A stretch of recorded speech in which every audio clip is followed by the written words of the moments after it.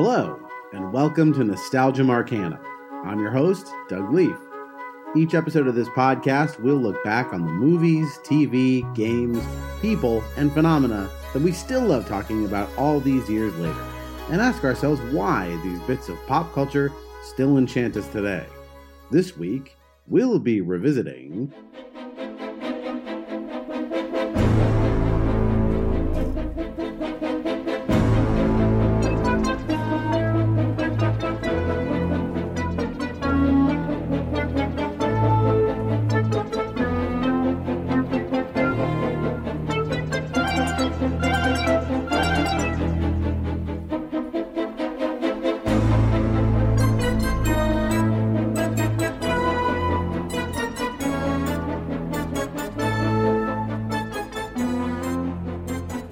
From its early inception as a board game in the 1940s, Clue has been entertaining families at game nights worldwide for decades. But today we're not actually here to talk about the board game Clue. We're here to solve a different mystery, which is the movie adaptation of this board game.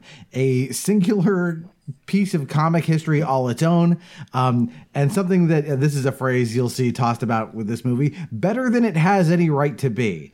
It's way better than it has any right to be. In fact, this thing is incredibly witty and clever. It is, I think, easily one of the best whodunits ever made, and one of the most fun, spoofs of a whodunit ever made. It's the perfect comedy mystery movie, and it is a fitting capstone to our 3-episode arc covering the career of Tim Curry. So I'm really excited to dig into this, and I'm not doing it alone, of course. He did it in the conservatory with the candlestick. Ladies and gentlemen, Colonel Rich Baker. Thanks for having me as always, Doug. And of course, my other co-host who did it in the bedroom with the rope. My wife, Amy Leaf. Hello. You can be Miss Peacock. Miss. You don't want me to be Miss White. That would be ominous for you. Probably, yeah. She doesn't. Her husbands don't fare so well. Right. So, guys, let's start digging into Clue here. Rich, I think this was your idea to do Clue. I know we tossed this one around for a while. Or was it Amy's idea? All right, well... I think it was Amy's idea. Okay. Well, Amy, I'll start with you then. Tell me about your nostalgic memories of Clue. All right. So this movie came to me through a friend in 5th grade.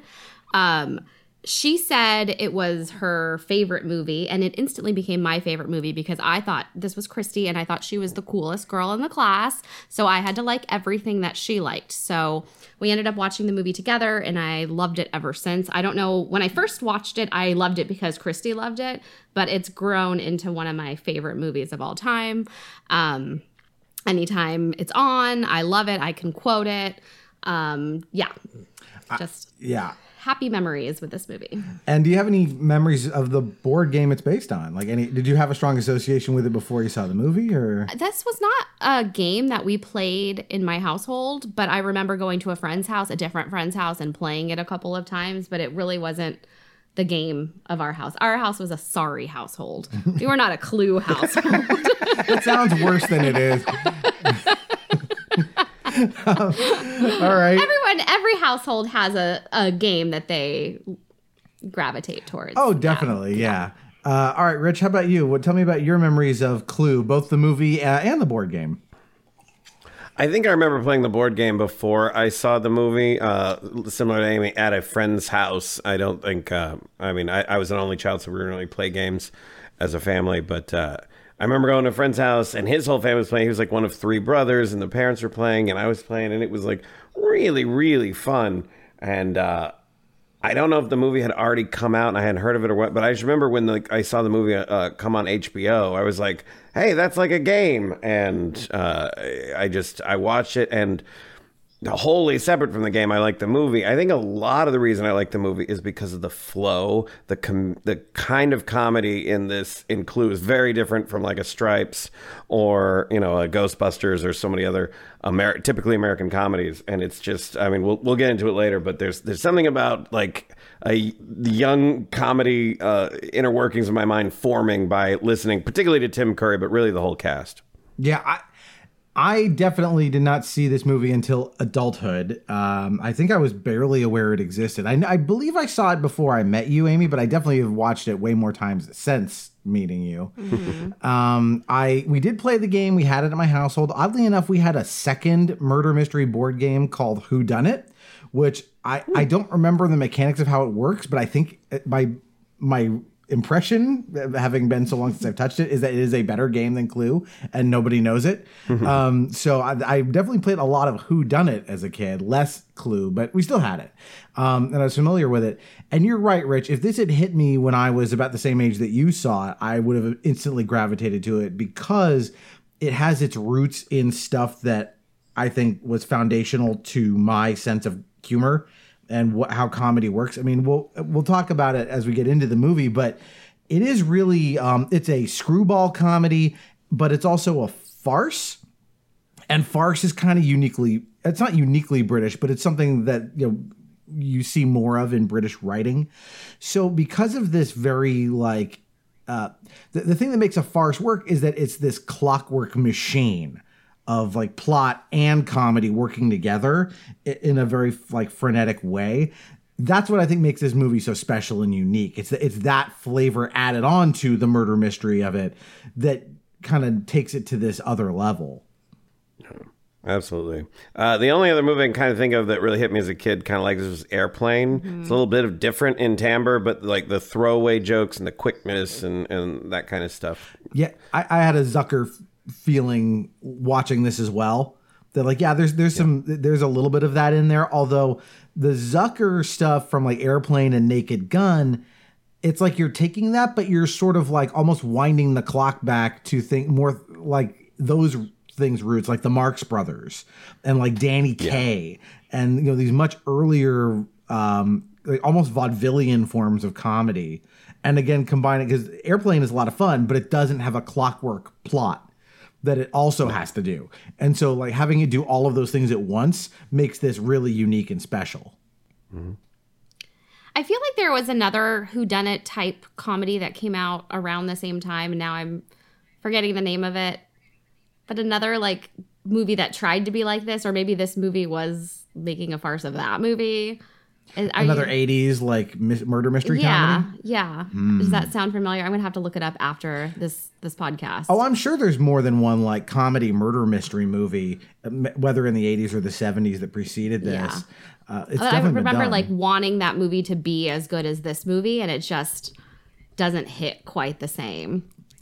Yeah, this movie it's so tightly written and the performances are so good too. I mean, we've talked about Tim Curry obviously a lot on this podcast, but again, you look at this guy's career and the things he's able to do, and it's not just that he's a great talent, he's very he's funny. He obviously is a good singer. He does musical stuff. We talked about Rocky Horror and Muppet Treasure Island where he sings, but it's the timing. It's the precision timing of every little thing he does, because he's got 50% more dialogue than everybody else combined in the movie. Yeah, he carries the entire movie. But I would say that 100%. While he stands out, the entire the movie exists because of the entire cast, and I'd say that Madeline Kahn is the other standout. While they're all fabulous, I think it's him and her that are kind of mostly carrying the movie for me. Yeah, and Madeline Kahn, she plays Mrs. White, and you know her from Mel Brooks stuff like Young Frankenstein and Blazing Saddles,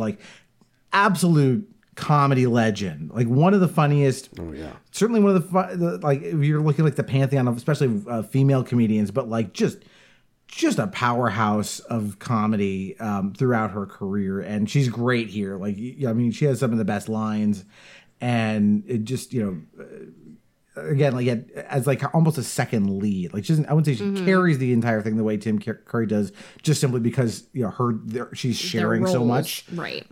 Compared to him, but yeah, I can't wait till we eventually get to a Mel Brooks movie of hers on this podcast, because what a legend.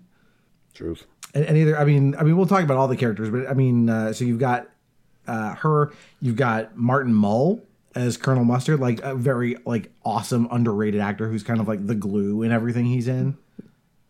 Yeah. Yeah, he has some fun ones. Christopher Lloyd. Yeah, Christopher Lloyd, I mean, certainly a legend. We've talked about Roger Rabbit on this show. But like, what an understated performance from him, because you're so used to him playing these. I mean, this came out the same year as Back to the Future. Oh, really? Yeah. So like, think about career, high for him, obviously, and extremely like, frenetic character compared to Professor Plum, who's actually pretty restrained. Yeah. And then, of course, Michael McKean, I mean, he's such a, doing all the physical comedy and playing kind of, changes his character at the end. I don't know. The whole cast is just a bunch of all-stars. Yeah, there is one. So there's a couple of like alternate casting things I thought would be worth mentioning. So Miss Scarlet, who is Leslie Ann Warren. Thank you, Leslie Ann Warren. She's great. It was not supposed to be Leslie Ann Warren. It was going to be Carrie Fisher, who also would have crushed it, but she unfortunately was dealing with personal addiction problems at the time, so she chose wisely to. She pulled out it was 4 days before the movie was supposed to shoot. They had to call in Leslie Ann Warren. So for somebody who came in so late, it's so impressive how well she does in the movie. Yeah, I mean, you never know. She's total professional. Seamlessly. Faux Susan Sarandon, as you called her. She definitely has Susan Sarandon vibes. But the other alternate casting stuff. So there was a British actor they wanted to use for Tim Curry's part. I forget his name, but he passed away, so obviously he was off the table. They were considering Rowan Atkinson, whose audiences know as Mr. Bean. He's also Zazu from The Lion King. But they went with Tim Curry because he was more famous at the time, which I think that is the right call, and obviously Tim Curry crushes it. I want to see the alternate universe version where Rowan Atkinson does it, because I think he would equally crush it. He's absolutely capable of doing what this movie calls for. And I wish I could, I know they did a stage production of this movie. They adapted it as a stage play. I want to see Rowan Atkinson do this part in a stage play just so I can see some footage of what it looks like. Nice. We should also talk about the behind the scenes. So it was partially written by John Landis of American Werewolf in London fame, and he directed the Thriller video. But he worked on it with another guy who, oh my God, the director, whose name escapes me, but he went on to direct My Cousin Vinny. Jonathan Lynn. That's thank fun. you. I also saw something about the behind the scenes where Tom Stoppard actually worked on the play for a while. And then he gave it back and said he didn't want to work on it anymore, and returned the money that they had given him. I feel like there's some Stoppard influence in it in the script. Yeah, I don't know how much of it lasted. Yeah, it's hard to know who's responsible for what. Then another person who was, I think, tapped to work on the script, I don't know how much he contributed, was Anthony Perkins from Psycho, who plays Norman Bates. Was it Perkins or Hopkins? Perkins, not Hopkins. No, I think it might have been. Well, we'll have to look it up. I'm pretty sure it's Anthony Perkins. It was him and some other partner that had written some other movie. Apparently, we both read the same article we read the Wikipedia about an hour ago. Great team behind the scenes, of course, and I think we should get into it, because this is going to be hard to do, honestly, because again of that clockwork nature of it. But we'll do our best to kind of go through it and talk about all the notable kind of bits in it. So we start the movie. It is dark. It's night. Tim Curry drives up to this creepy old mansion. He feeds the dogs, and goes in, and we are told it's 1954 in New England. And that will become important because communism and the Red Scare is a backdrop to this movie, in a lot of ways. So that's important. And we meet Yvette, the French maid, played by Colleen Camp. Who was mostly chosen for her physique, is something else I read in an article, which you cannot deny. I mean, if you're casting for... Talented actress. Real talent. A lot of talent. Two types of talent. Two very big talents. She is great in the movie, though. She obviously brings a lot more than that. I heard that she actually auditioned in a French maid outfit to kind of seal the deal. Yeah, we definitely read the same article. Yep. Okay. She's great. I mean, she is doing this cartoony French accent that is obviously fake, but she fits. I mean, she fits into the role. She fits the world of Clue. She doesn't feel out of place doing this kind of cartoony thing, because as you see, as you watch it, there is a certain amount of cartooniness to these performances. Everything's kind of heightened just a little bit. It's not quite a fantasy, but there's a little bit of this they're not quite. No one's acting naturally. They're again doing this very like 30s-esque patter for dialogue and stuff. So. Yeah, and her bad for Jackson is justified later when we find out it's a put on accent and she's not actually French. You know, it's like it takes a skill to do something poorly in a way that would justify the character, I think. Yeah. And so we start having our introductions to the various characters. We meet Colonel Mustard first. They do this running gag, and then I think was it Mrs. White, Miss Scarlet. She broke down. And she hitches a ride with Professor Plum, and we start layering in a few things. One, like the comedic sensibilities is like, cause like Tim Curry, before he comes in the house, he like steps in dog shit, and it's subtle, but like as everybody kind of comes in, they all kind of go, like they notice it. They look at their shoes. Yeah. Yeah. Like just to kind of, let us know like, okay, this is a comedic movie. Like it's not going to be like a true like Agatha Christie novel. Yeah. We also noticed that like Madeline Kahn knows Yvette, and we find out that everyone is using a pseudonym. None of these are their real names. And little known fact is like their cars match their piece color in the game. Did you read that little factoid I too? didn't. Because I was thinking to myself as I watched it, like it is kind of odd. Like nobody is dressed in the colors. Yeah, I thought it was like Miss Scarlet, like Miss White. Like you would expect their colors to match, but apparently the cars are where it comes in. I mean, there had to have been a conversation at some point when they're thinking about costuming, like should we dress them in the colors? Mm-hmm. But I think it would work, but it would also be like, well, we are immediately told these are pseudonyms, and like I guess you could have it where the letter also told them to dress that way, but I think it makes more sense for these people to like they're not trusting of this. They wouldn't come in they wouldn't purposefully dress to match the name they were arbitrarily given. Mm-hmm. And we now meet.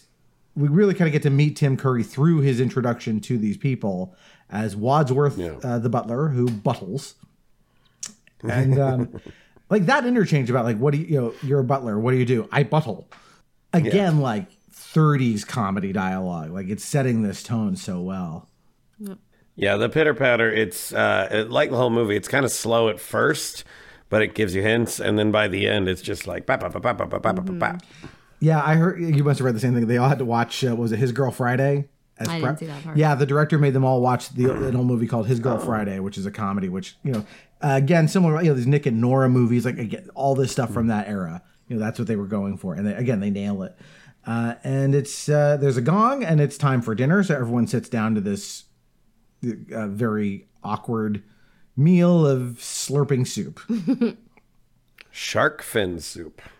It's like shark fin soup, and then it's like monkey brains is the next dish. Yep, and it looks disgusting.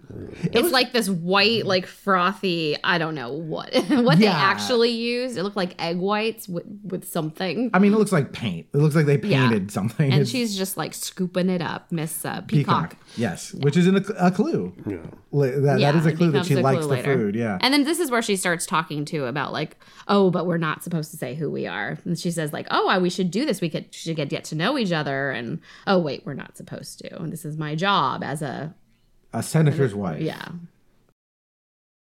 You say you are used to being a hostess as part of your husband's work? Yes, it's an integral part of your life when you are the wife of a... Oh, but then I forgot. We're not supposed to say who we really are. Though, heavens to Betsy, I don't know why. Don't you? I know who you are. Aren't you going to tell us? How do you know who I am? I work in Washington, too. Washington? So you're a politician's wife? Yes, I am. Well, come on, then. Who's your husband?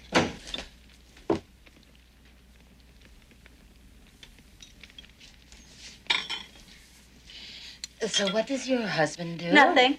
Nothing? Well, he just lies around on his back all day. Sounds like hard work to me. Yeah, I like this. Because she says it basically decides I'm gonna break the silence, and I'm a socialite, and this is what I do, and I'm so good at keep having conversations and holding court and stuff because I'm a senator's wife and my husband's very important, and like she's just divulging all this information, and like everybody else is just sort of like I don't know what to say, I don't know what I'm doing here, I don't know. They're just staring at her. I think there's a scene with like three of them, or a clip of them, 3 of them staring at her after she's talking. Like, They're, holding their spoons like Yeah, it's really fun as a way of getting to know her, because she is the most kind of like baddie of the 6. Yeah. With like a kind of a weird premise though, to like be invited to a dinner, you don't know anybody, you don't bring your own +1. Like, I can't think of anything more terrifying than that. Oh, it's clearly terrifying. Yeah, And right. as we're about to learn, like, you know, they have reason to be concerned about this based on what's been going on before they got here. But I mean, this is such the like, one thing this movie does is it knows its source material and its like tropes very, very well. So like the creepy old house, everyone invited to a dinner party under mysterious circumstances, like, you know, the whole like setup is like, this is quintessential, you know, murder mystery 101. Like, yeah, you get all these supposed strangers there. And it's interesting that they don't directly know each other. They might know of each other to some degree, but Some of them know each other. But not really. I guess even like Martin Mull, who Christopher Lloyd knows Leslie. Somebody knows somebody. No, Martin Mull knows.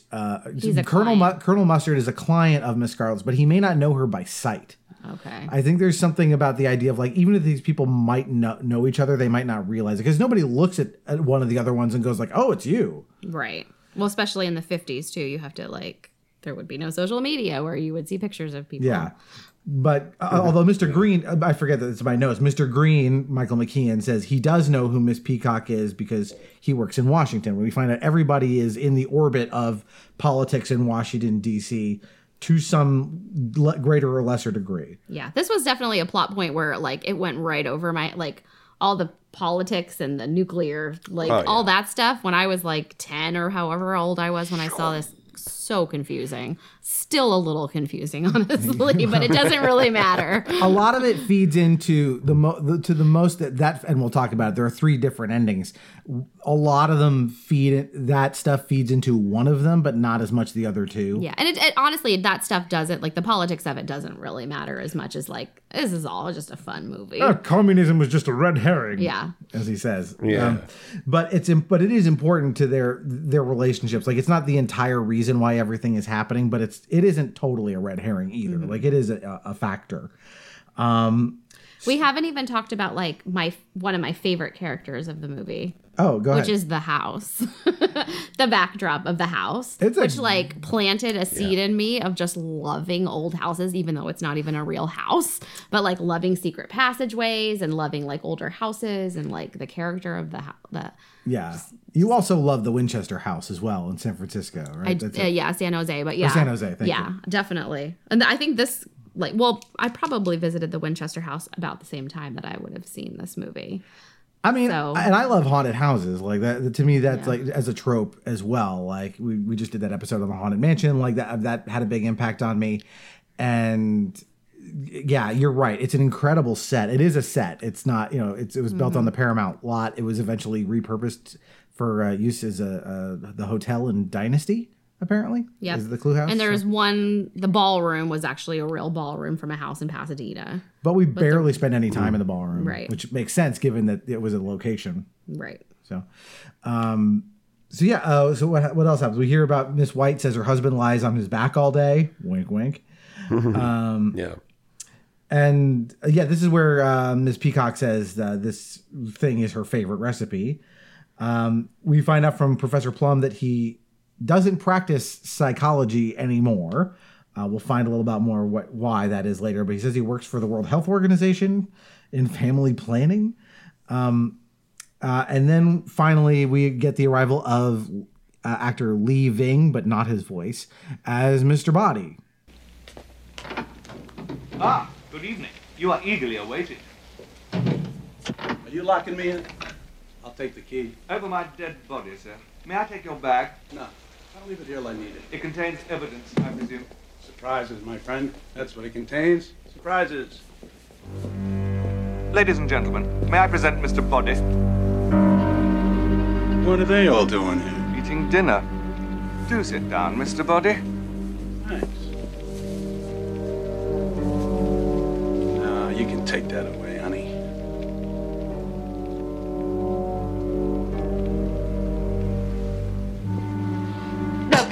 I demand to know what's going on. Now, why have we all been dragged up here to this horrible place? Well, I believe we all received a letter. My letter says it will be to your advantage to be present on this date because a Mr. Body will bring to an end a certain long-standing, confidential, and painful financial liability. It is signed a friend. I received a similar letter. So did we, didn't we? I also received a letter. No thanks, Yvette. I just ate. Now, how did you know her name? We know each other. Don't we, dear?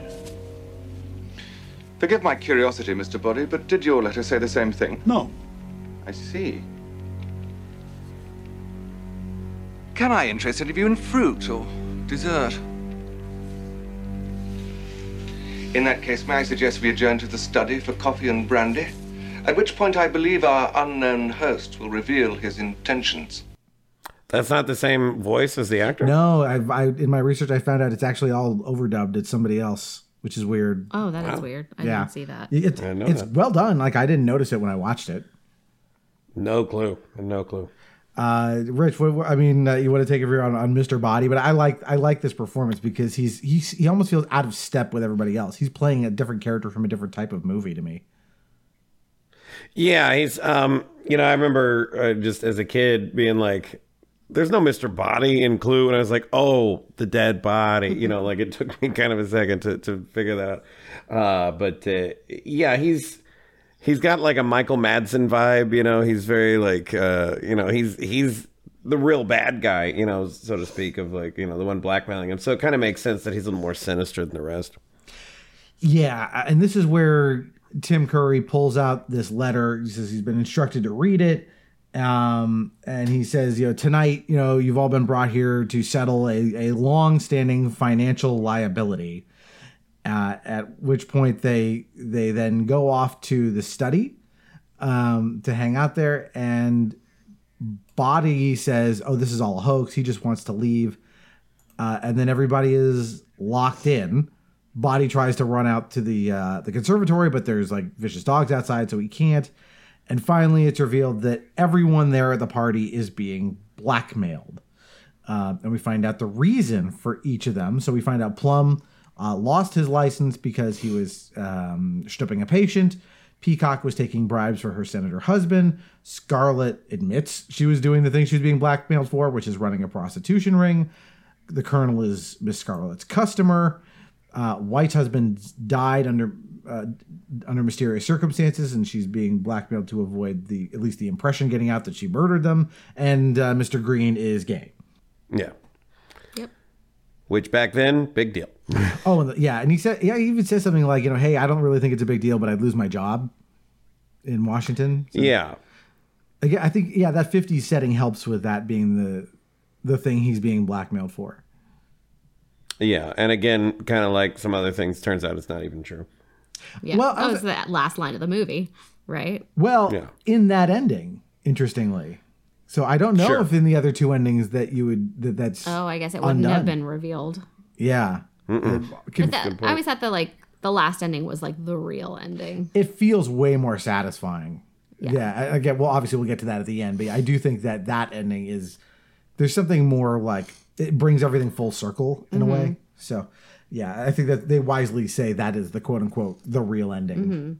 So this, and then of course we reveal that. It's revealed that Body is the one who has been blackmailing all of them, and then we have just a fight breaks out. Yeah, and then is that when he goes and gets the gifts? In your hands, you each have a lethal weapon. If you denounce me to the police, you will also be exposed and humiliated. I'll see to that in court. But if one of you kills Wadsworth now, no one but the seven of us will ever know. He has the key to the front door, which he said would only be opened over his dead body. I suggest we take him up on that offer.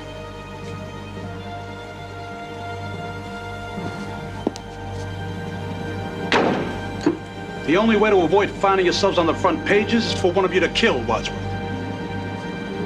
Now. Yes, he gets the gifts. He gives everybody a gift, and you think it's going to be like, I'm giving you the evidence that I have on you. But that is not what he's giving him in these 6 boxes. It's something far more familiar to the audience. Right. All the pieces. It's the Clue weapons, the classic You had to ones. bring in the weapons. Yeah, this is I think this is a really great adaptation, considering what you're adapting is a board game that doesn't have a whole lot to it. Like, they find an amazing way to kind of bring in everything from the game and make it, and it never feels kind of like forced or artificial. It's like, of course these things are there, and they're coming in a natural way. So yes, everybody gets one of these weapons. Although the funny thing is, it's like they talk about like half of these weapons are like blunt instruments, like just a wrench, a candlestick, a lead pipe. And they're like, we have to lock these up. It's like, you've got a whole house full of other shit you could hit someone over the head with. Like, it's not, but nevertheless. Body then says, well, why don't you just kill, how does this come about? He says they should kill Wadsworth. Yes. And then they all just walk away was the idea, right? That's what Body says they should do. Mm-hmm. And then because he said if he goes to jail, all their secrets will come out in court.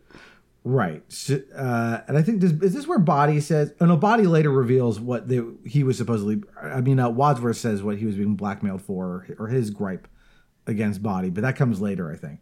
But yeah, his wife. Yeah. So Body, basically turns off the lights so they can do it. We hear some, commotion, a gunshot. For like maybe 5 seconds, a lot of sound effects, and then the lights come back on, and he's lying on the floor, seemingly dead. And now, like, the comedy really starts. He's dead. What? Oh, who had the gun? I did. Then you shot him. I didn't. Well, you had the gun. If you didn't shoot him, who did? Nobody. Look, there's no gunshot wound. Somebody tried to grab the gun from me in the dark, and the gun went off. Look, the bullet broke that vase on the mantel. Oh, sorry, here's me. Sergeant, oh. He's absolutely right. Look, there's a bullet hole here in the wall. See that? How did he die? I don't know. I'm not a forensic expert. Well, one of us must have killed him. Well, I didn't do it. Oh, son, I need a drink.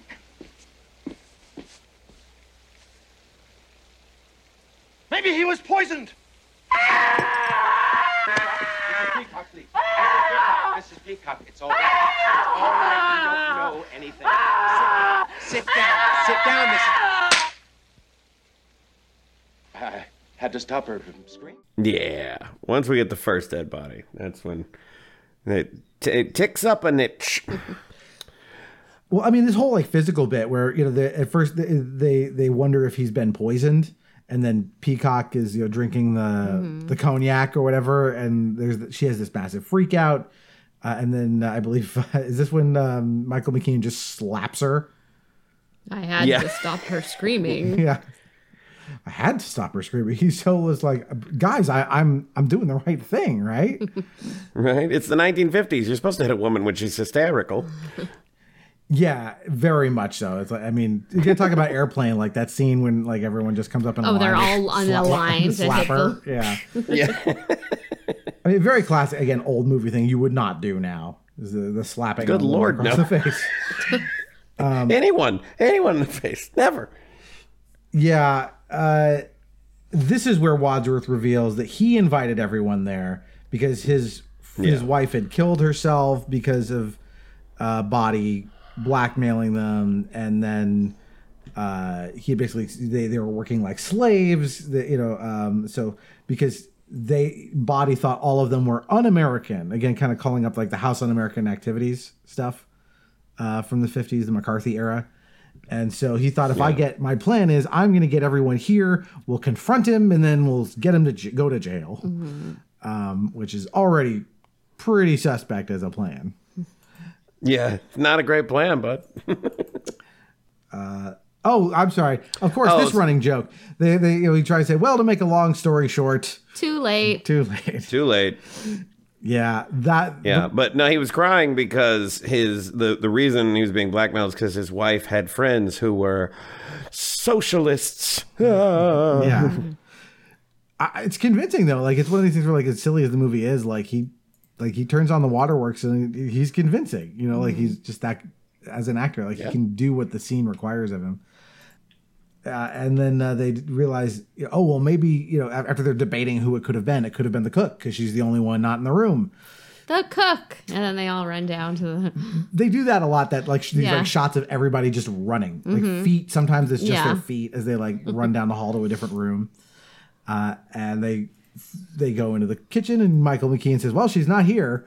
And he opens the door to what I guess is like some kind of a meat locker or whatever. And she just falls out into his arms with a knife in her back. Yeah. But Mr. Body threatened to give my wife's name to the House Un-American Activities Committee unless she named them. She refused, and so he blackmailed her.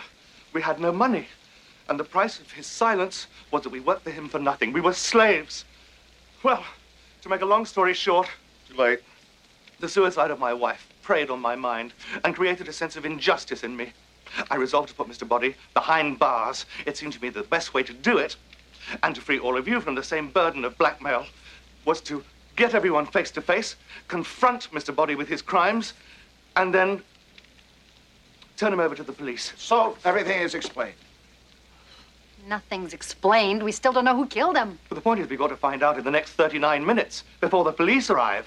My God, we can't have them come here now. But how can we possibly find out which of you did it? What do you mean, which of you did it? Well, I didn't do it. Well, one of us did. We all had the opportunity. We all had a motive. Great. We'll all go to the chair. Maybe it wasn't one of us. Well, who else could it have been? Who else is in the house? Only the cook.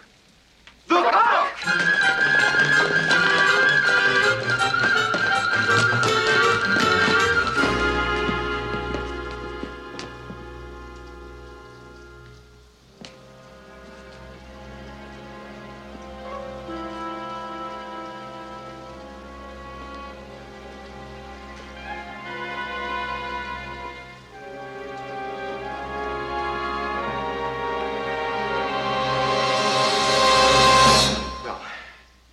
She's not here.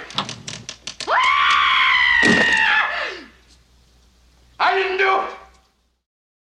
I'd like to know who got her into the meat locker by themselves. Yeah, right. Not all, I mean, clearly not all of the details of this murder Of mystery hold course. up to Yes, scrutiny. of course. But it's fine because this is a screwball comedy. Yeah. But yeah, I mean, and they get a lot of mileage out of the fact that the cook is heavyset. Yeah, and like, that wouldn't fly anymore either. you would have to be a dude. If it was a dude, I think they could do it. But yeah, he's like can barely hold her up, and she's like collapsed on top of him. I like that there's like a scene, I don't know if it's this scene or a different scene where he just like gives up and like drops her. I think it comes later. Yeah, it's like, wait, what do I care? That's when he drops. Tim Curry when he falls into him, pretending to when he was recapping. Yeah, right. And so they decide to. They're trying to figure out who had the dagger as the weapon. Peacock says she had it, but she put it down. This comes up a couple of times. Someone had a weapon, but then they set it back down, and so anybody could have picked it up. I tried to watch. I had to watch this movie a few more times to even try and track stuff like that. Of like, wait. Because there's other things. Well, who wasn't in the room with us? Yeah, and you can check it. It does track. Yeah. Okay.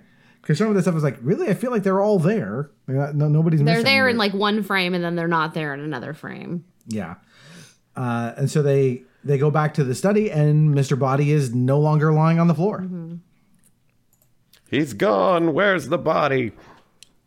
Yeah, and I think this is, so I'm sorry. So they're trying to figure out like maybe the Mr. Body killed the cook. And then we have this thing where the negatives come out, these photographing negatives that are the kernels. Mm-hmm. And I'm trying to remember how these come into play, but like this is the evidence of him patronizing Miss Scarlett's business. Mm-hmm. Yeah, and then Christopher Lloyd, Madeline Kahn goes, no one can get in that position. Christopher Lloyd goes, I'll show you. Get off of me. Yeah. They also like, well, I guess not with Mr. Green, but Colonel Mustard and Professor Plum are both like horn dogs. Yeah. And they're pretty misogynistic in the way they bring that out from time to time. Like it's pretty obvious. Sure. And so, yeah. Anyway, who is it that, it's Miss Peacock, I think, goes out of the room, and then Mr. Body's body falls on her. Is it her? It's her, yes. right? I can't remember. Yes. Yeah, this is great. I don't know where he came from, like, you know, because he's like sort of upright. Oh yeah, because she says it's the wee wee line. Well, if you'll excuse me, I have to, Is there a little girl's room in the hall? Oui, oui, madame. No, I just want to powder my nose. Thank you. Oh, I need to please. go. Talk. This is your favorite. Oui, oui, madame. No, I just need to powder my nose. And then so she goes off to the bathroom. Yes, it's a wee joke. Yeah, it's a wee joke. And then that's when he falls on her. Yeah. Yeah, and I still couldn't figure out like where he fell from. Like the bathroom. Yeah, he's in the bathroom. He's somehow propped up in the bathroom, and his arms are. He falls in such a way that he's able to like wrap his arms around. Yeah, her. he's like sort of looks like a zombie, like kind of with his arms on her, and she's freaking out. And now they're like, oh, now he's really dead, because before Professor Plum had used his quote unquote doctor knowledge to declare Mr. Body dead. Clearly he was. But now wrong he's got like a blood dripping from his forehead. So. Yeah. Well, they talked about that before of like, oh, there's no gunshot wound on him. There's no obviously wounds. We'll later find out, at least in one of the endings, that Professor Plum shot at Body, grazed his ear, and then Body then decided to pretend to be dead to hopefully basically fake it until he could escape. But now he's really dead. He's got like a big head wound. Yep. And this is where they all kind of gather in the hallway, and then the candlestick drops onto Wadsworth's head. He's like, "I'm not screaming. I'm not," right? And then it. Oh, no. Nobody can get into that position. Sure they can. Let me show you. Get off me.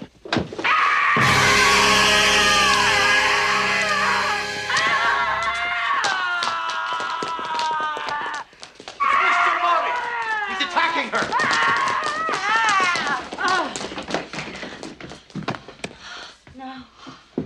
No, he's dead. Mr. Body, dead. Again. Oh, my God. She's going to faint. Sorry, cancer. I'll catch you. Fall into my arms. Sorry. You've got blood on your hands. I didn't do it! He's got new injuries. Well, he's certainly dead now. Why would anyone want to kill him twice? Seems so unnecessary. Well, that's what we call overkill. What we call a psychotic. Unless he wasn't dead before. What's the difference? That's what we're trying to find out. We're trying to find out who killed him and where and with what. There's no need to shout. I'm not shouting. All right, I am. I'm shouting. I'm shouting. I'm shouting. Yeah. Like they frame the shot just right so you can see like it's ominous. It's obviously going to fall on his head. Wait, the candlestick or the chandelier? The candlestick. Okay. That's above on the doorway somehow. Yeah. The chandelier falls way later. Yeah. Yeah. And so then they, I believe somewhere around here is where Tim Curry delivers the premise of the board game. We have to figure out who killed him, where, and with what. Yes. Great. And yeah, then they try to lift the cook onto the sofa. Oh yeah. And then Mr. Body and like Plum is just sort of between them. Yeah, his like, arm kind of just rests on her bottom. Yeah. It's really funny. Yeah. He just lands. A lot of touching dead people in this movie. Yeah, we'll get to the bigger one later, which is so much fun. And so now Tim Curry decides we'll lock up the weapons so no one can get them, and then throw away the key. And there's this whole like cartoon business about like throwing away the key. Yeah. Of like he's gonna do it, he's not gonna do it, he's gonna throw the key. It gets a little fuzzy with like him having the key to the door and the key to the little cabinet. And like sometimes he has the right key and some like it doesn't quite work, I think. And they're not like it's not like super distinctive that like, oh, one's a gold key and one's like a black key and you can tell them apart. Like, you know, it's a small object in the frame, even watching on like a big HD TV. Like you can't notice which key is which. Right. But it's one of these keys gets thrown out of the house into the garden. And then finally we get our first. Which is which key? It doesn't make sense. It has to be it can't be the front door. It has to be the front door because somebody opens up that cabinet later. Exactly. Unless it's never but actually locked. Out, they open the door again when the doorbell rings. So it doesn't make sense. My suspicion is that it is the cabinet key and the cabinet was never actually locked at all to begin with. I guess we can't worry about these little details. Not important. Yeah. And now we need to get Landis and Lynn in here right now. We have questions. We need answers. So now we have this guy whose car broke down comes to pay them a visit and knock at the door. The motor. Okay, The so motorist. motorist comes first, right? Who had access to the candlestick? All of us. It was given to you. Yeah, but I dropped it on the table. Anyone could have picked it up. You, him. Look, we still have all these weapons. The gun, the rope, the wrench, the lead pipe. Let's put them all in this cupboard and lock it. There's a homicidal maniac about. I think Good that's a idea, good good idea. idea. What are you doing with the key? Putting it in my pocket. Why? Well, to keep it safe, obviously. That means that you can open it whenever you want. But it also means that you can't. But what if you're the murderer? I'm not. But what if you are? Well, it's got to be put somewhere. If I've got it, I know I'm safe. We don't know that we are. I have an idea. We'll throw it away. Good idea. Good idea. Wonderful. Right away. Brilliant. That'll do it.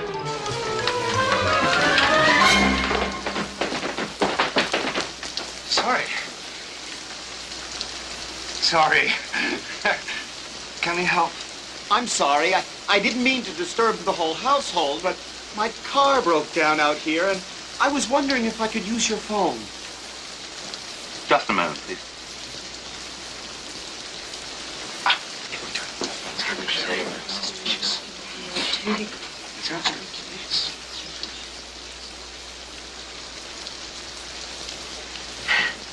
Very well, sir. Would you care to come in? Well, where is it? What, the body? The phone. What body? But there's no body. Nobody. There's nobody in the study. No. No. But I think there's a phone in the lounge. Thank you.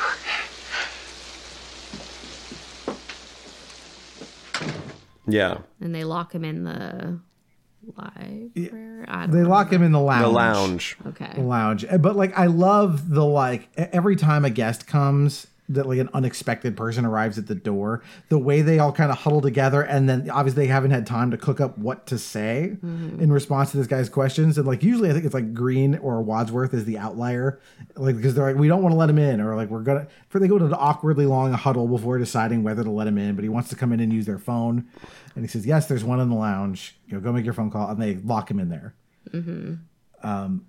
That's when they toss the key out of the house. And we later learned that he was invited, right? Because he was the driver of... He's Colonel Mustard's driver. Right. Yeah. Yeah, during the war. Yeah, he did not let that slip at the time. Obviously, that comes later. And this is what I wrote down. This line here is very funny about like, this is where they start talking about maybe they should split up and search the house because it's possible that the killer is a person that's not in the group and maybe is hiding somewhere. And so they're debating who should go with who. And I think Colonel Mustard says to Ms. White, no man would be alone together with you. Yeah. I love that. And so, yeah, they decided to search. There's the other line I love here is that there's 2 corpses. Everything's fine. They go check out the library. that notion will repeat. Like everything's fine. It's the way it's supposed to be. So they draw lots. This was a missed opportunity to me. They should have rolled dice, but they draw lots to see who will go with who. And now we get this. And I like their expressions on their faces when they're like matched up with certain people. Like I think it's Miss Scarlet who's like, ugh, because she's matched with Christopher Lloyd. Colonel Mustard. Colonel Mustard. Okay. Yeah. Yeah. But all of them are like, I think Colonel Mustard is like, he's got the like little tiny piece of the matchstick and he's looking around at like who he hopes to be paired with. He's like, oh, all right, it's with you, Miss Peacock. The old unfuckable Mrs. Peacock. I'm stuck with you. Really fun. And I believe Wadsworth is with Mrs. White, right? They put Tim Curry and Madeline Kahn together. Yes. And then who else is it's it was Yvette and Mr. Green. Oh, I thought Mr. You're right. They're the ones that are like in the stairway to the like attic that don't want to go. Like they're just standing there waiting for the other person to go first. Yeah. Oh, the other thing that came out by this point, I think I don't know, this must be in here, that the conversations were being recorded on a reel-to-reel, like in the study where they were all hanging out. So that's important. I needed to get that clue out there. They split up. There's a lot of just kind of like madcap stuff. I like just good excuses for physical bits that like the shower, turning the shower on. Yeah, that comes in a little bit. Yeah, Tim Curry's like there's commotion. Too many doors, and he. one of them he turns as a shower. It's a shower knob. I like the Miss Peacock like starts slap. It's like a furnace. Like she bumps into the furnace in the basement and she starts slapping. You know, how dare you? Like it as if it had like squeezed her ass or something. She's like real mad. Yeah. She starts slapping the thing. And then they do this other bit where like Miss Scarlet and Colonel Mustard are like they're behind a bar and they're like trying to both squeeze through this like one person opening at the same time, which is great. Yeah. And then they do a Waiting for Godot bit with Michael McKean and Yvette at the bottom of the stairs. It's like, go on up. And he's like, all right, I'll go. And then the shot just sits on them not moving for like, I don't know, 10 seconds. And every time they cut back to them, they haven't made any more progress. Not a little bit. Yep. And so, yeah, so they, but nothing really, the other thing that happens is while this is going on, at some point we see someone wearing black gloves tossing all of the like blackmail evidence into the fire. So we'll find out who that is later. We'll find it could be one of the three people. We'll find out later. And now we see a cop at the window. So he has not quite rung the doorbell yet, but there's a cop like that is now in play. He's like searching around the perimeter of the property. And so they go back to we cut back to the guy in the lounge, the motorist. He's looking nervous on the phone to somebody who we don't know who yet. And the fireplace in the room turns around and someone comes out with a wrench. And he's something about like, he's on the phone. He says, one of them is my old boss. He's telling to the person on the phone. We'll find out later. That is, he's talking about Colonel Mustard was his old boss. But then he's murdered too. And how do we find Another out? Body. How do we find out he's murdered? Because of the secret passage? Yes. Come upon his body. Okay. Right. Yes. So Colonel and Miss Scarlet stumble into a secret passage that leads into the lounge where they find the wrench and the dead motorist. And so this starts this bit where they're screaming, let me out, let me out. Let us in, let us in, let us out, let us out. But like in unison. Right. Yeah.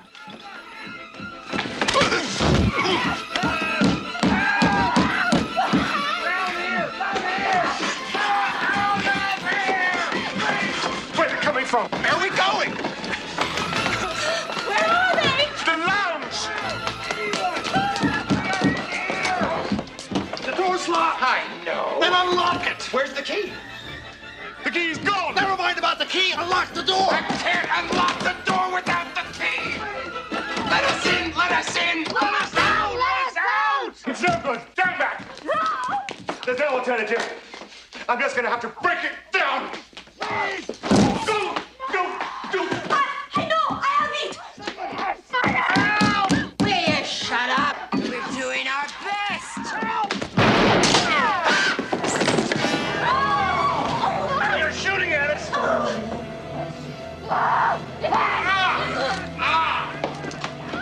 Oh, please. I've been shot. Come out. The door is open. Why are you shooting that thing at us? To get you out. You know, you could have killed us. I could have been killed.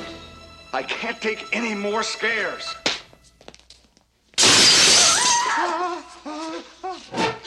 Again, like a much more heightened, like comedic version of this, right?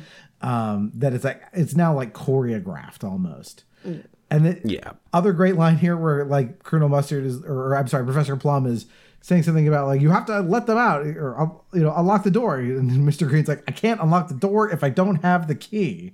Like there's something like so stupid about like he wants him to unlock this door knowing the key is missing. That's the whole point. Well, and then Yvette goes and grabs the gun. Yes, she grabs the gun. So the cabinet is open, which opens up a whole other conversation about like the stuff being available to grab. Well, right. So one, she has the gun, which in theory was supposed to be locked up. Right. Two, I think when she shoots the gun at the door, one of the bullets ricochets and this is when it hits the chandelier. 1 + 2 + 1 + 1. Yes. That right. This debate starts. Whole bit. Yeah, there's a whole bit where Tim Curry is trying to basically saying there's no bullets left in that gun because I counted 1 shot for this, 2 shots for that, and of course it turns out he's wrong. There is 1 bullet left, and that's why the thing falls. nearly killing Martin Mull. Right. Yeah. Okay. Good old falling chandelier. Nothing more classic. Yes. And then the doorbell rings. And this is the policeman who's come to check on things. I like this guy. Mm-hmm. This actor is like, again, like all of the people that come in from the outside mostly feel like they're coming in from the real world, not so much from the world of this movie. Mm-hmm. It's like, but he's there to basically like, what the fuck's going on? And he wants to use the phone. And I love the bit about like, well, there's a phone in the lounge. Oh, we can't use the phone in the lounge. Oh, we could use the phone in the, nope, there's dead bodies in there. You know, we got to give him the phone in where I forget where they send him. The kitchen? No, not the kitchen. Library. The library. He's got to go to the library. I like this part because this is when they set up like the fake party scene. Officer, I don't think you should go in there. Why not? Because it's all too shocking.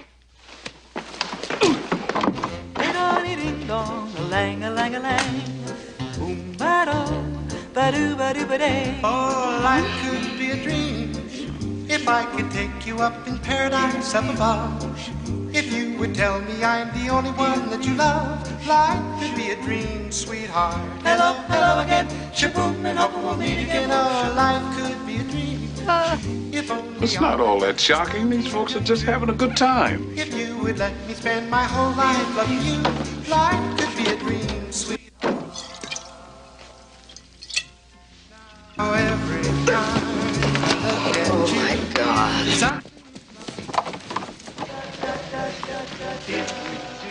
Excuse me.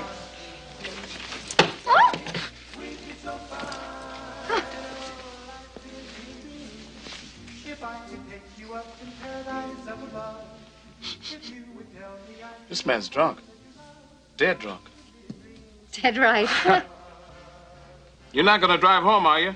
He won't be driving home, officer, I promise you that. No. Somebody will give him a lift, huh? Oh, we'll get him a car. A long black car. A limousine.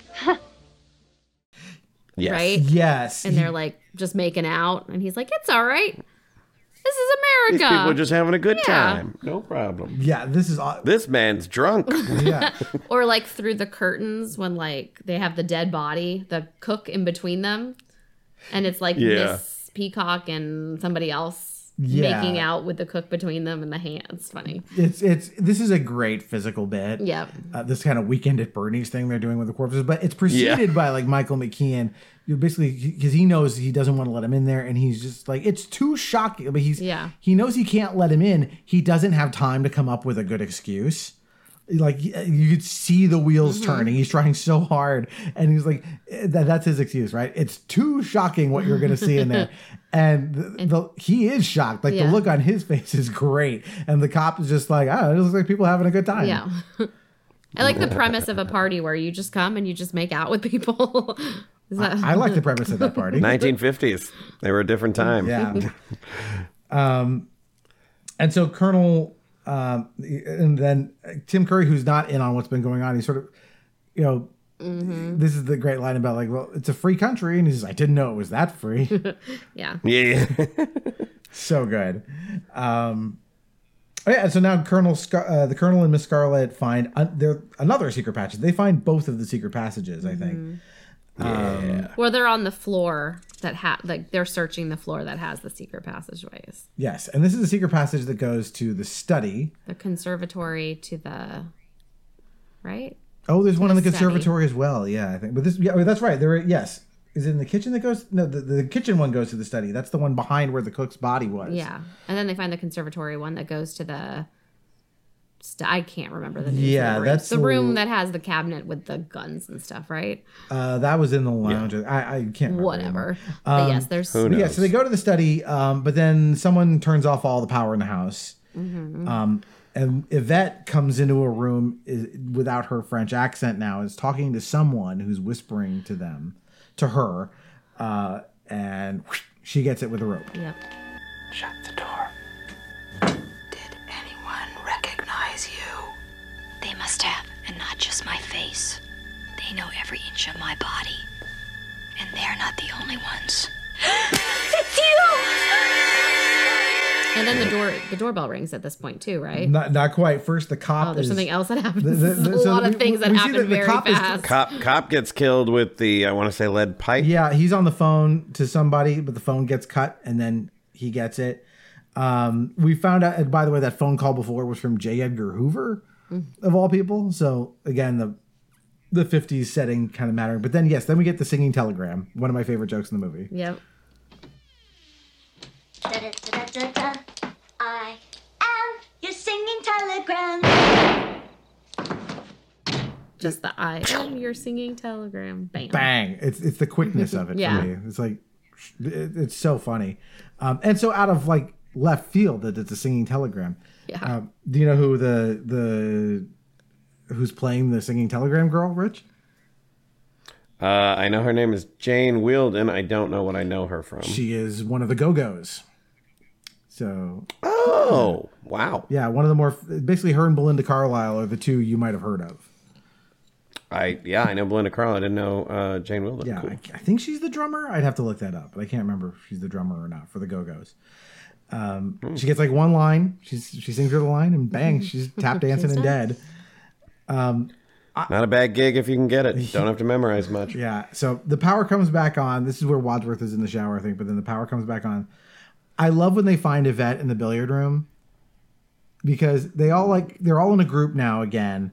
And they just kind of walk in there and they see her body lying there, and their reaction is so just like, fuck it. All right. They just turn around in unison and walk out. They don't. Like it just doesn't faze them at all. Meh. Same thing. And then they walk, open the front door. They see the singing telegram girl's body, and Jim Carrey just goes, "This is getting serious."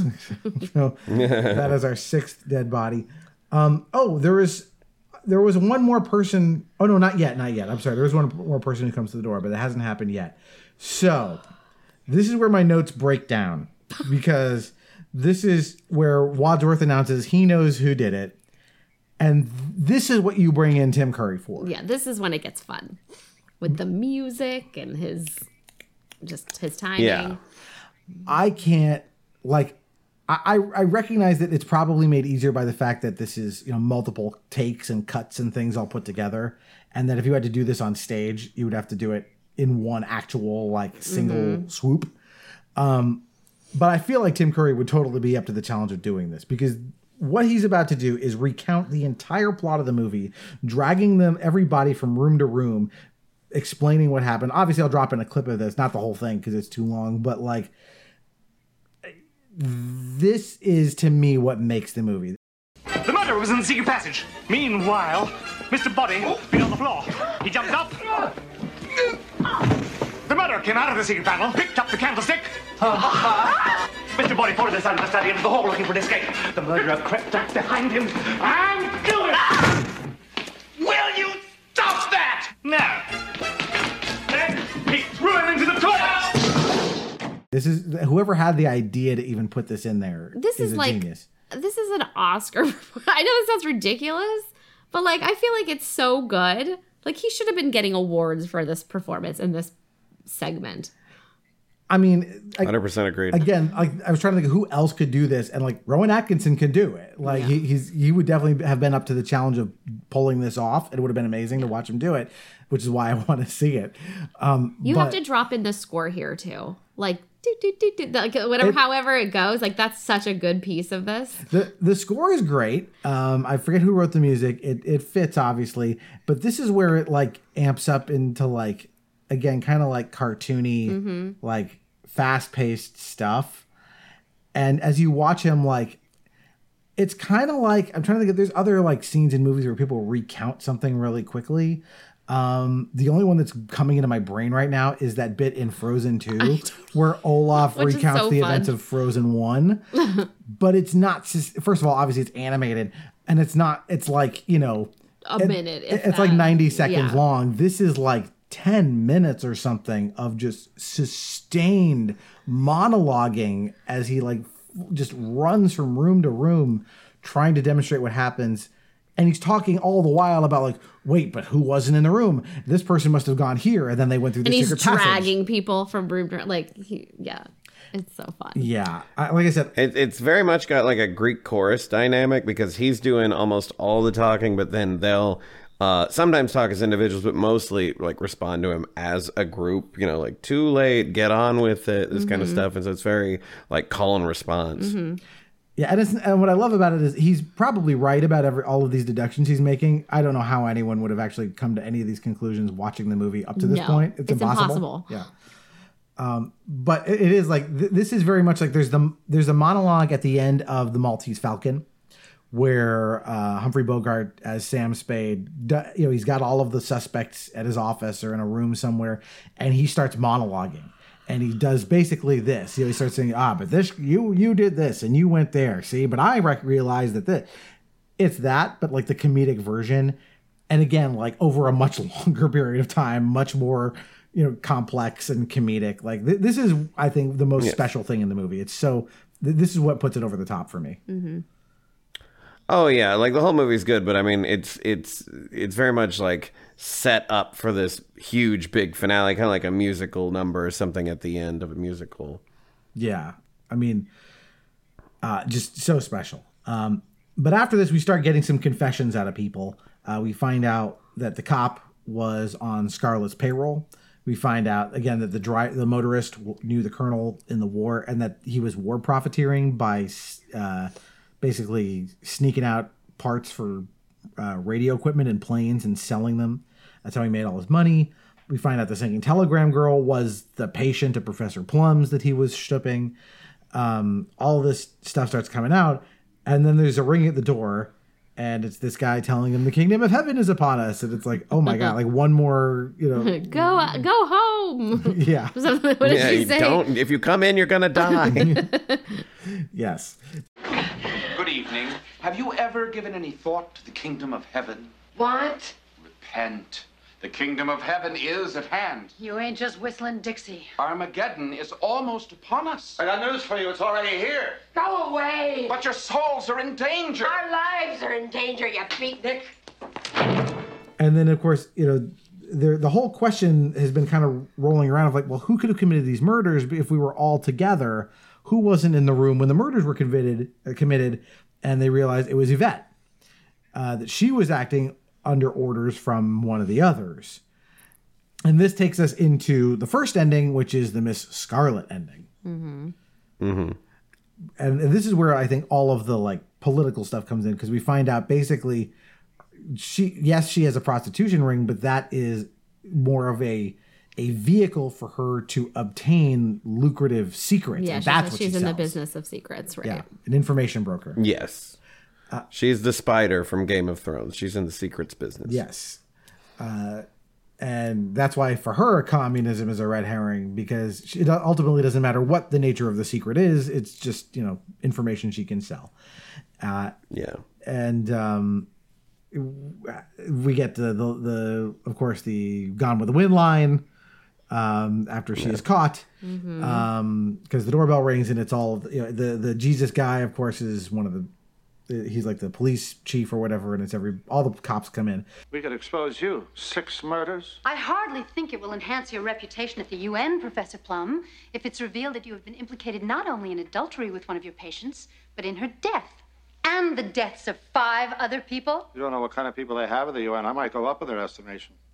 And it's no good blackmailing me, madam. I have no more money. Neither do I. I know, sweetie pie, but you can pay me in government information. All of you.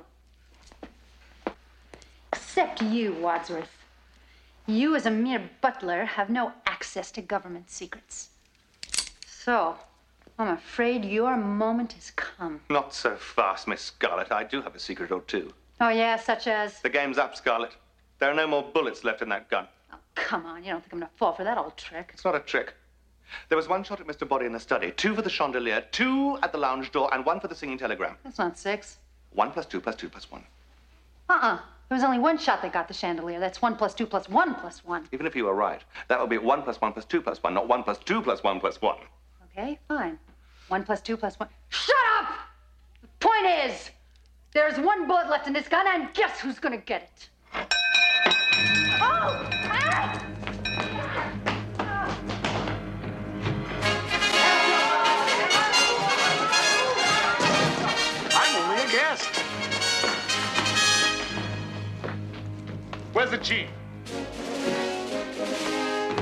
Wadsworth. Well done. I did warn you, my dear. Mr. Hoover is an expert on Armageddon.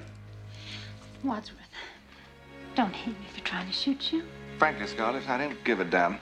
As I was trying to tell you, there are no bullets left in this gun, you see? 1 plus 2 plus 1. It's 2 plus 1 is... How do we feel about the Miss Scarlet ending? It's fine. It's fine. I mean, you already know. I feel like the final ending is the real ending. Yeah, and for people who don't know, when this movie was in the theaters, you wouldn't get all three. You would get one random ending. Right. And the newspapers or like the advertisements would tell you like which ending was playing in which theater, so you could bounce around to all. And they really thought that it would bring in more money for the studio, but it was a total flop. Yeah, the movie. Oh wow! The movie was not a commercial success. Basically, it had a $15 million budget and it made like $14 million and change. So it didn't quite make back its budget, and I'm sure that doesn't factor in advertising and everything else. Now, over the long haul of people loving this movie and buying it, like I'm sure they made back their money eventually because it became a cult classic. But whoever came up with the idea of throwing all three endings on and like putting in the little like this could have happened. Or what about this? But this is what really that was, I think, a smart move for that VHS. Oh, God. Can you imagine if they tried to sell 3 different VHSs? You had to buy 3 copies of the movie? No. That would not have worked. Right. And I'm sure they, that's the other thing that was probably against it in doing that in the theaters, which is people would not go to see it 3 times. They would just go, well, eventually it will come out on VHS and I'll watch it at home. It's 1985 and I can do that. Mm-hmm. Or they'll show it on TV or something and I'll catch it. But I still think this idea of having 3 different endings is so fun for a murder mystery.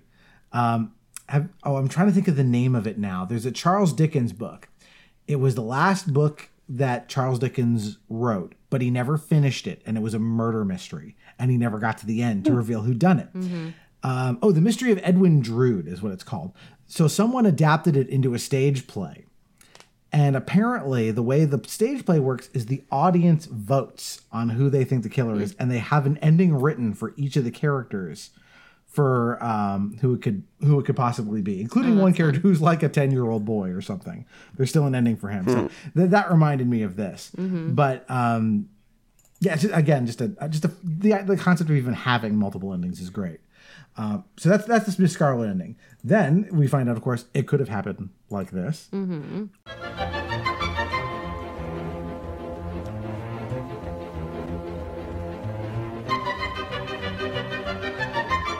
And we get the Miss Peacock ending.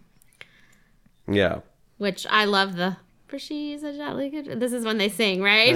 And they all happen to have like perfect harmony. Yes. Yeah. It is perfectly sung. They all know what to do. I'm trying to remember what the rationale is behind her being the killer. Anybody? You murdered them all. You were the person who was missing when the cook and Mr. Body were murdered. And the cook used to be your cook. Don't you remember your fatal mistake? You told us at dinner that we were eating one of your favorite recipes. And monkey's brains, though popular in Cantonese cuisine, are not often to be found in Washington, D.C. Is that what we ate? Why would I have murdered all the others? Obviously, in case Mr. Body had told them about you. So it was all nothing to do with the disappearing nuclear physicist and Colonel Mustard's work on the new fusion bomb. No, communism was just a red herring. Mrs. Peacock did it all. There's no proof. Well, the gun is missing. Gentlemen, turn out your pockets. Ladies, empty your purses. Whoever has the gun is the murderer.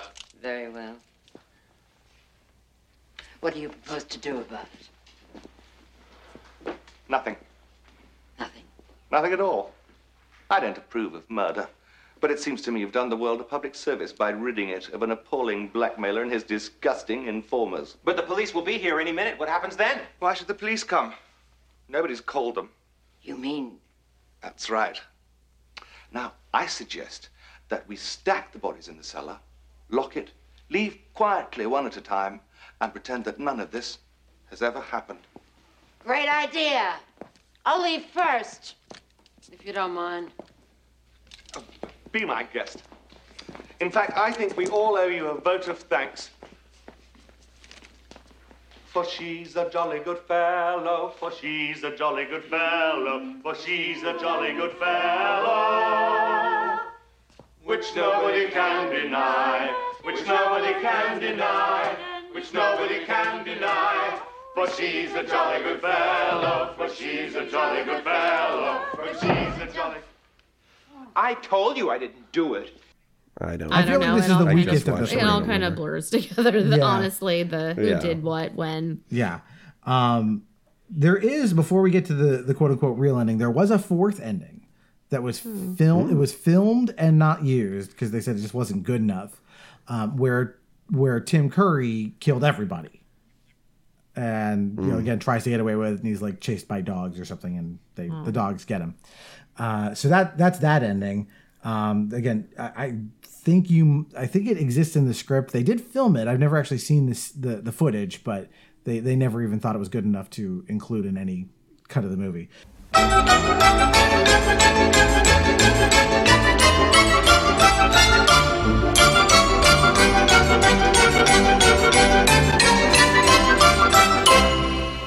So now we get to the real ending, which is everybody killed one person. Mm-hmm.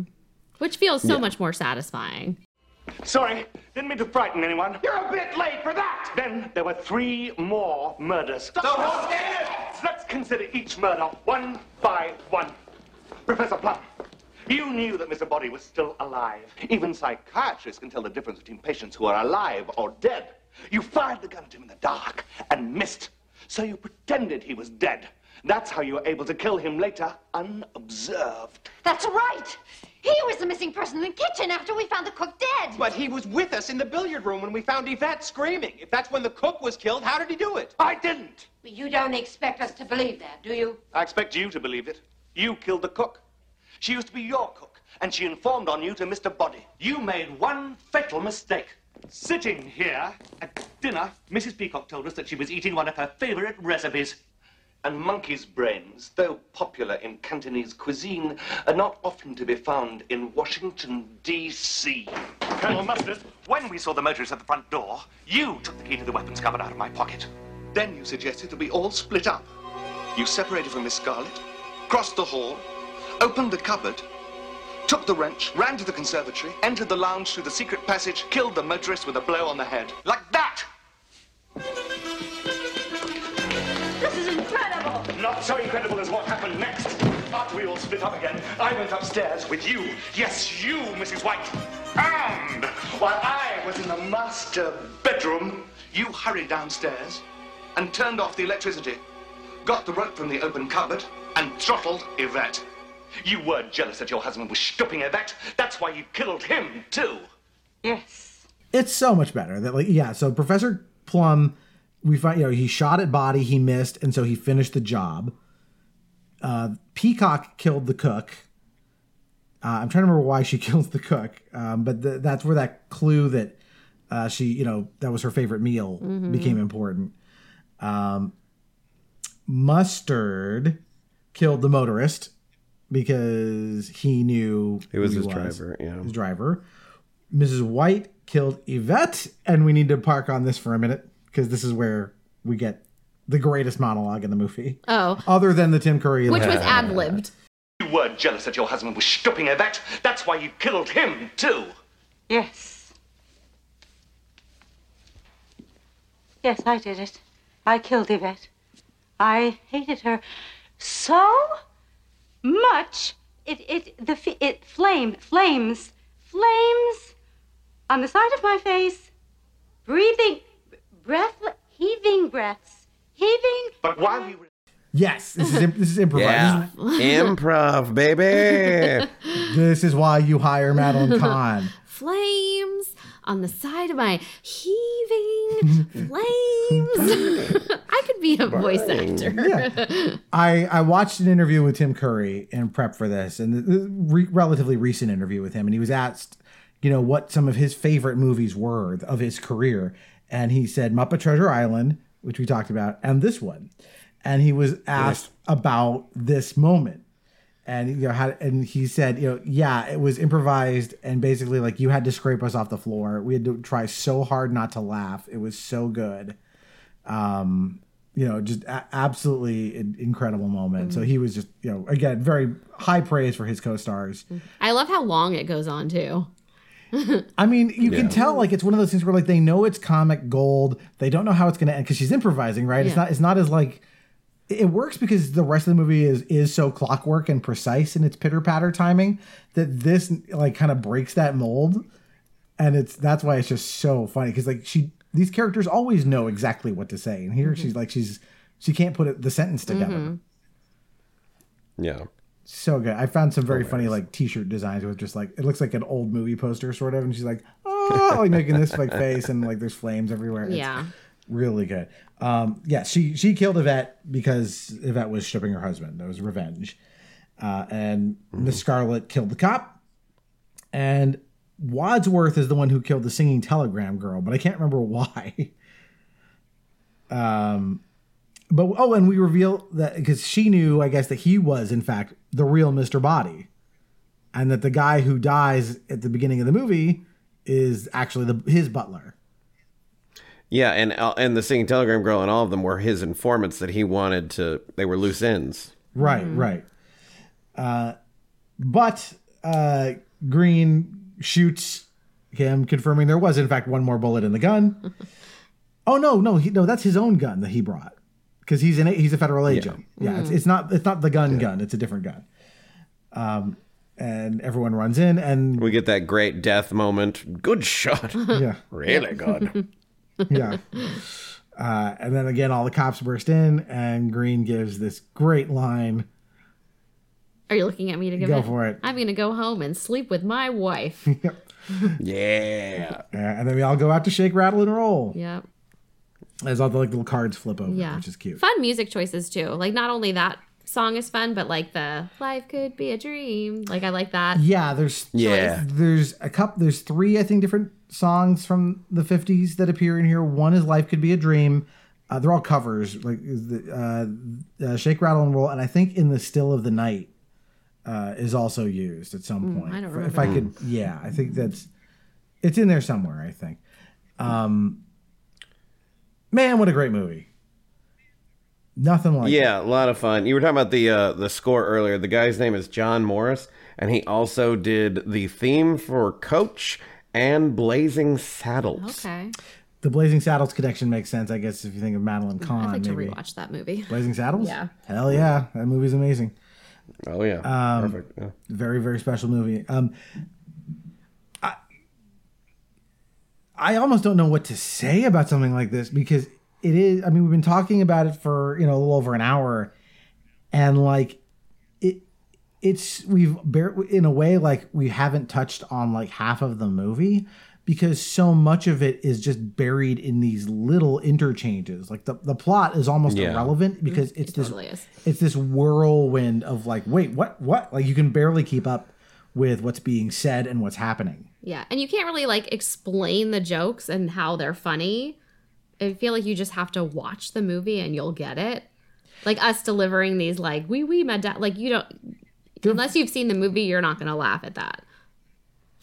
Yeah, because they're all embedded in the context of the rhythm that it sets from the beginning. Right. This is a type of humor that we don't really see a lot of anymore. I feel like, and that's not to say there aren't, great comedic things being made, but so much comedy now is all basically some version of awkward. Like it's so much comedy is just like, what if we created an awkward situation that was awkward and then our characters stood around being uncomfortable in that awkward situation? And like, I miss the like, no, give me a clever like setup and punchline.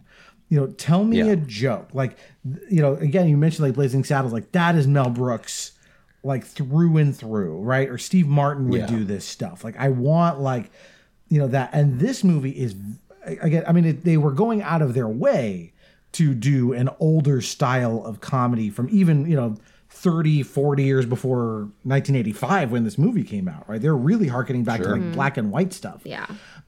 And it works. Like there's something fun about these dad jokes that they do. They're just terrible little stupid jokes, but they work for some reason. It's the way they're delivered. It's like you need actors who understand how to deliver this stuff. And I think it helps that the director was a theater guy. This was his first movie. I mean, obviously he wrote a lot of the script is attributable to him. Tim Curry mentioned in that interview that they knew each other. They went to high school together. Mm-hmm. He and the writer director on this, Lynn and Jonathan Lynn, right? And it shows like that, like as like Rich and I mean, I know you and I are both like kind of students of comedy. Like the machinery of this, like anybody can stand around looking awkward.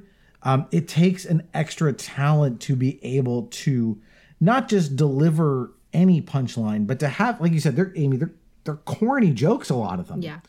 When I lost my mommy and daddy in the war, like that's not funny, but the way he delivers it is like hilarious.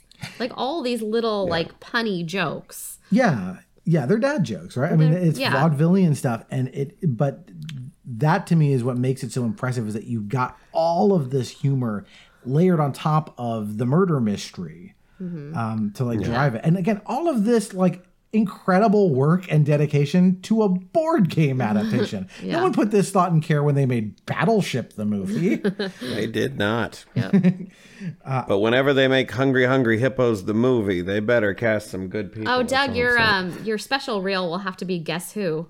Guess Who? Did you ever see that, Rich? I can't claim credit for this. I was just in it for like a fraction of a second. But we at our old improv theater, they would do they do these like video making competitions amongst like the cast, like not even really for the audience necessarily, just for themselves. They would do these things, and there'd be a theme for the week, and they would go out and make these videos.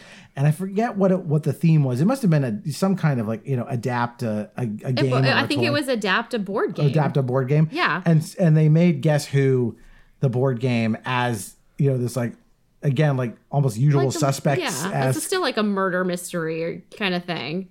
Yeah, our buddy and friend of the show and guest Dan Oster was in it, playing a character in there. Bunch of guys I know from the old improv days were in it. It's very, very funny. But that obviously was a joke adaptation. Oh yeah. Like I don't think you could actually sustain a Guess Who movie that way, but this works. Like this actually works as a movie, like in a way that like I don't know if you're to adapt Monopoly. I don't know that it would work this well. I'm not saying it's impossible. That Barbie movie was pretty good, but like it is impressive they take something that's this thin and then made something this good out of it. Oh, 100%. Yeah. And, you talk about like vaudeville and stuff. I mean, one of the best sketches of all time, I still think, is Who's on First. Mm-hmm. And there's a lot of Who's on First influence.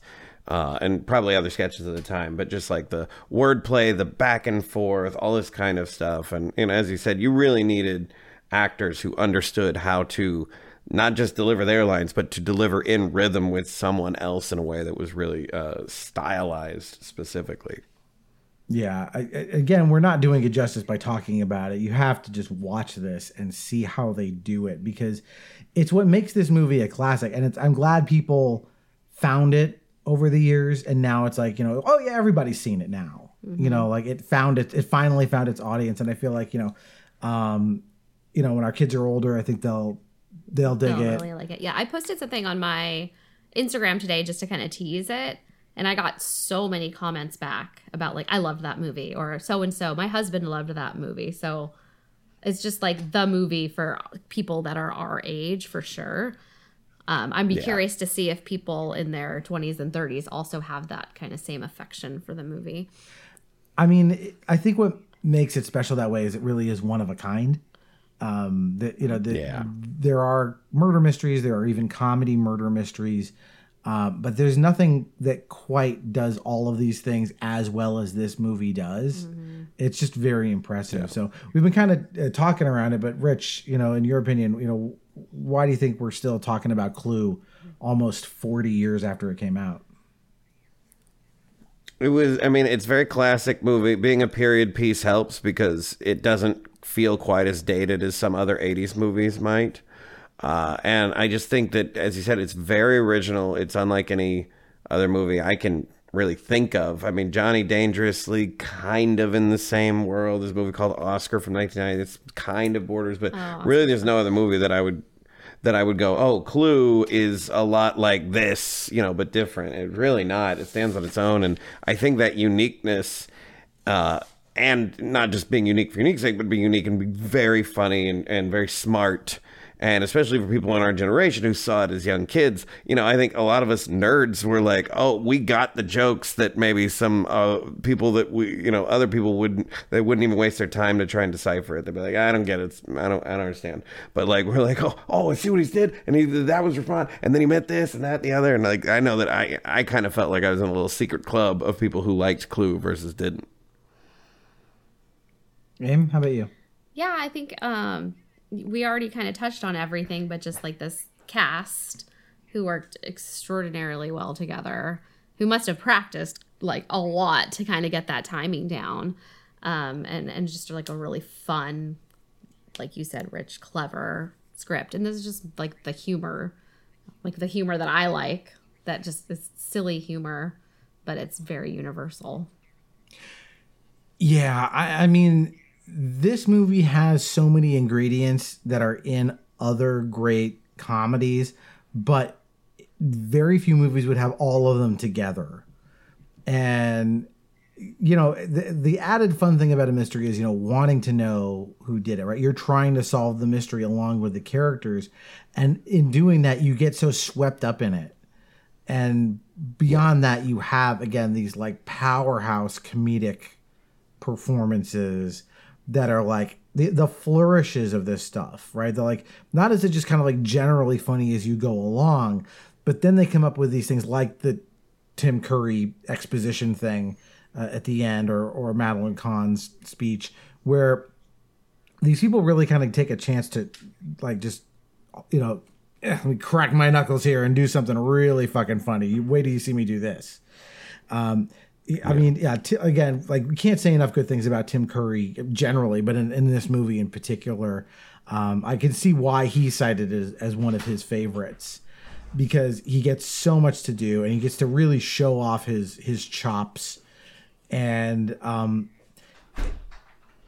just, again, as someone who like spend a lot of time thinking about like not just comedy, but like how does comedy actually work under the hood? There's so much here to appreciate. It's just so special. And so whether you're someone who's really watching all of those fine details or just enjoying it as a movie, the charm of this thing is hard to ignore. So really, really special piece of filmmaking. So we've come to the end here, Rich. So if you, Rich, where can people find your good stuff if they want to hear more of you? Well, thank you. Go to richbakercoaching.com or follow me on Instagram or Facebook at richbakercoaching. Aim? I make handmade clay jewelry. If you want to find me, you can find me at Momo Bunnies More Co. on Instagram and Twitter. And that's not true. Instagram and TikTok. Yes.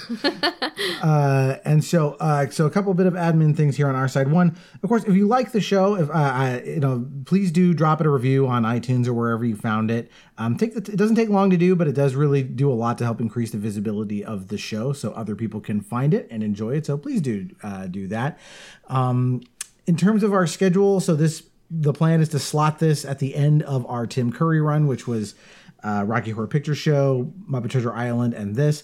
Coming up next is Batman 89, from doing this right. And then after that, I've got a couple of episodes in the works on things that'll be fun. So we've got one coming up I'm going to do on Care Bears, that franchise. One on the 16-bit era of Disney video games with old friend Eileen and another guest, Eileen Mays. So we'll be talking specifically about the Aladdin game, the Lion King one, and Mickey's Castle of Illusion. So that early 90s run of like cool Disney games. And then another video game one, I was invited to do a guest shot on a show called Teamworks. So I went on their show and they're going to come on our show. And he's bringing with him a childhood favorite of his, which is Crash Bandicoot, which tells me how old I am because that game is from the late 90s and it was a childhood favorite of his. So we're all just marching towards the grave. Anyway, if you want to find us on the socials, I put links to all that in the show notes, but basically we are on X, really Twitter, @NostalgianPod. We're also on Blue Sky at NostalgiumPod, and then we're on Threads and Instagram at just Nostalgium Arcanum. And if you're going to go to any of those, please go to the Instagram one because that's where I post all the bonus stuff. And so that is a good place to find us. Guys, I'm so glad we got to do this. We've been talking about this one and Clueless for a while, so we'll have to come back and do Clueless soon. Clue and Clueless. But yeah, I just love having you guys on. It's always fun to have both of you together, too. It's a great pairing. It's always fun to be on. It's a blast. Thanks always. All right, guys. Well, that'll do it for tonight. And long story short. Too. I'm waiting for Rich to do it with me. Too late. This is hard to do on a Zoom call, guys. Oh, too late. Yeah. Too late. Damn it. Fail. So, we'll work on it. We'll get it better next time. All right, until next time, there's one more entry. All right, I'm going to go sleep with my wife. All right. Until next time, there's one more entry in the Nostalgium Arcanum.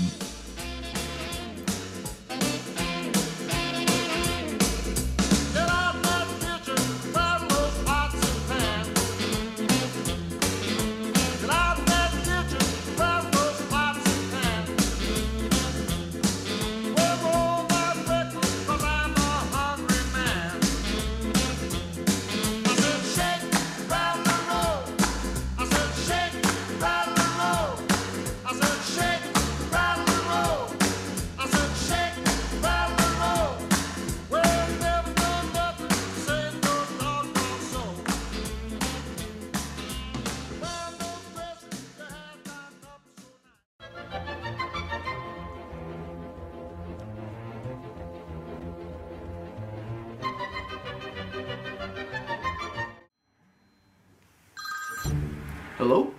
Yes. Double homicide. Both victims suffered stab wounds. Front door was unlocked, so it seems like there's no forced entry.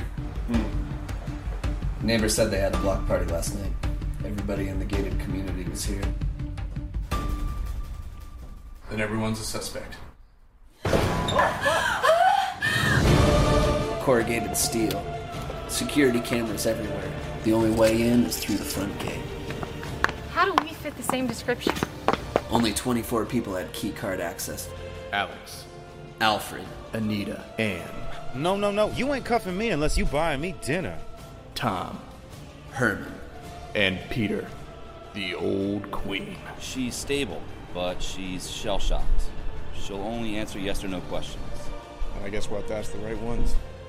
The person who attacked you, were they wearing glasses? Did the person have a neck beard? Come on, give me something! They have big lips. Hair unnaturally orange. Where do you think you are? You're a long way from home. This ain't Candyland. We police our own. I just moved here! You're just gonna keep guessing and guessing and guessing. This person had a hat. And guessing. Was the hat brimless? Was the hat brimless? We got him. Thank you, ma'am. You're free to go. The person we're looking for is Bernard Mishkin. The person who attacked you, were they wearing glasses? What about rosy cheeks? Were they blushed? What do you mean you don't know where he is? They have big lips. Hair unnaturally orange. Did this person have a hat? Was the hat brimless? Was the hat brimless? Boss, Bernard died of a heart attack a week ago. Did you ask if it was a man or a woman? I thought you did.